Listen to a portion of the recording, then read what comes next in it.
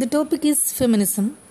Feminism is both a political stance and a theory that focuses on gender as subject of analysis when reading cultural practices in art and literature. Feminism is the theory of the political, economic, and social equality of the sexes. Feminist cultural theory analyzes prevalent gender roles as they are represented in cultural forms like literature, cinema, and advertisements. It is an approach that focuses on how such representations of women reflect and are connected to actual life and social conditions. Feminism examines and criticizes the traditional gender roles assigned to both men and women by society.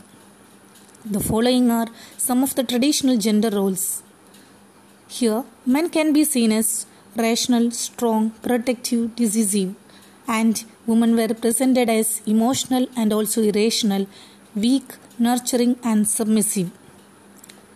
Feminism argues that the traditional gender roles have been used successfully to justify inequities such as excluding women from equal access to leadership and decision-making positions.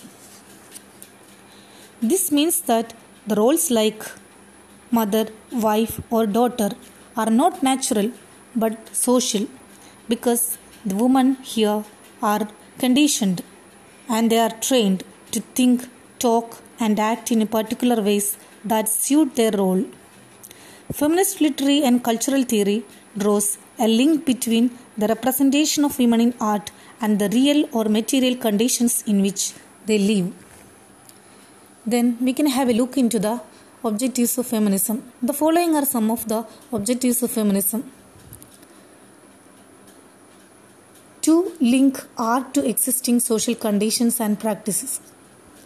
And it explores cultural dimensions of women's national life.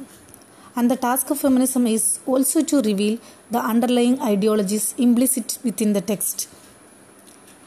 And also to analyze gender relations. That means how gender relations are constructed or experienced by both men and women. And it also aims to examine the ways in which literature reinforces or undermines the oppression of women, either economically, socially, culturally, politically, or psychologically. In short, we can say that in the words of Tony Morrill, feminism is a specific kind of political discourse, a critical and theoretical practice committed to the struggle against patriarchy and sexism.